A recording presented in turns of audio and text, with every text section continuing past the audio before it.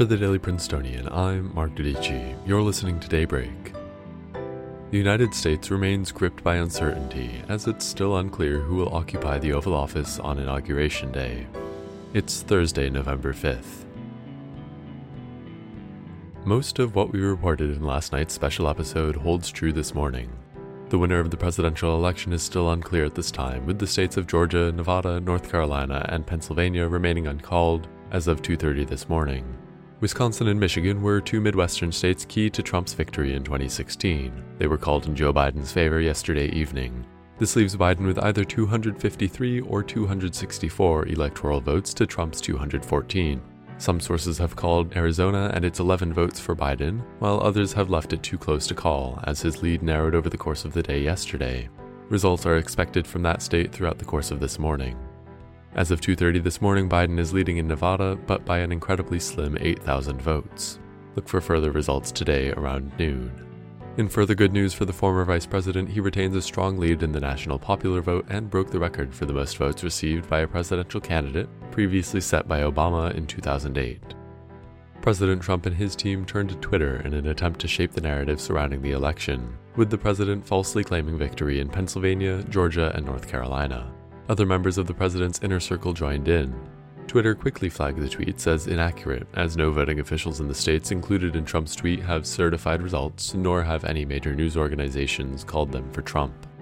Beyond the president's tweets, the Trump campaign has also taken concrete legal action by filing lawsuits in Pennsylvania and Michigan in order to set a foundation for contesting results in those states. The Trump campaign's lawsuits claim campaign observers have not been given proper access to ballot processing facilities, a claim which seems to be false. The Associated Press reported observing poll watchers from both campaigns at one of the Michigan locations in contention in the lawsuit. While the Biden campaign has not yet officially responded to the lawsuits, Biden's campaign manager stated the campaign's lawyers were prepared for any challenges in an email to supporters on Wednesday morning. Interestingly, American financial markets seem unfazed by the turbulence surrounding the nation's future, recording a third straight day of gains. The S&P 500 ended 2.2% higher yesterday, while the tech-heavy NASDAQ index rose almost 4%. In other ballot headlines, California voters have passed Proposition 22, allowing companies such as Uber and Lyft to consider their freelance drivers as contractors, not employees. As contractors, these drivers are not entitled to typical employee benefits such as minimum earnings. The passing of Prop 22, with over 58% of the counted vote, suggests that legislation guaranteeing these labor rights to gig economy workers may not be successful across the country. Oregon has become the first U.S. state to decriminalize hard drugs such as heroin and cocaine. People caught possessing such substances will now be subject to either a fine or a health check at an addiction recovery center. 4 other states, including New Jersey, passed ballots legalizing marijuana. In world news, Ethiopia's Prime Minister Abiy Ahmed has ordered a military offensive after an army base was taken over in the northernmost region of the country by forces loyal to the regional government. The national government has also cut off access to electricity, telephone, and internet services in the region.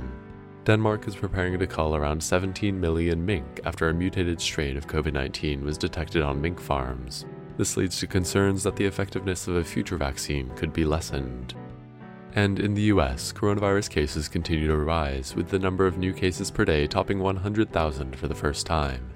Exit polls suggest that voters more concerned with the trajectory of the virus broke heavily for Biden in Tuesday's election. Those more concerned about the economic effects of another lockdown were more likely to vote for the current president. That's all for Daybreak today. Today's episode was written by David Maluski and Eli Costa and produced under the 144th Managing Board of the Prince. Our theme was composed by Ed Horn, class of 22. For the Daily Princetonian, I'm Mark Dodici. Have a wonderful day.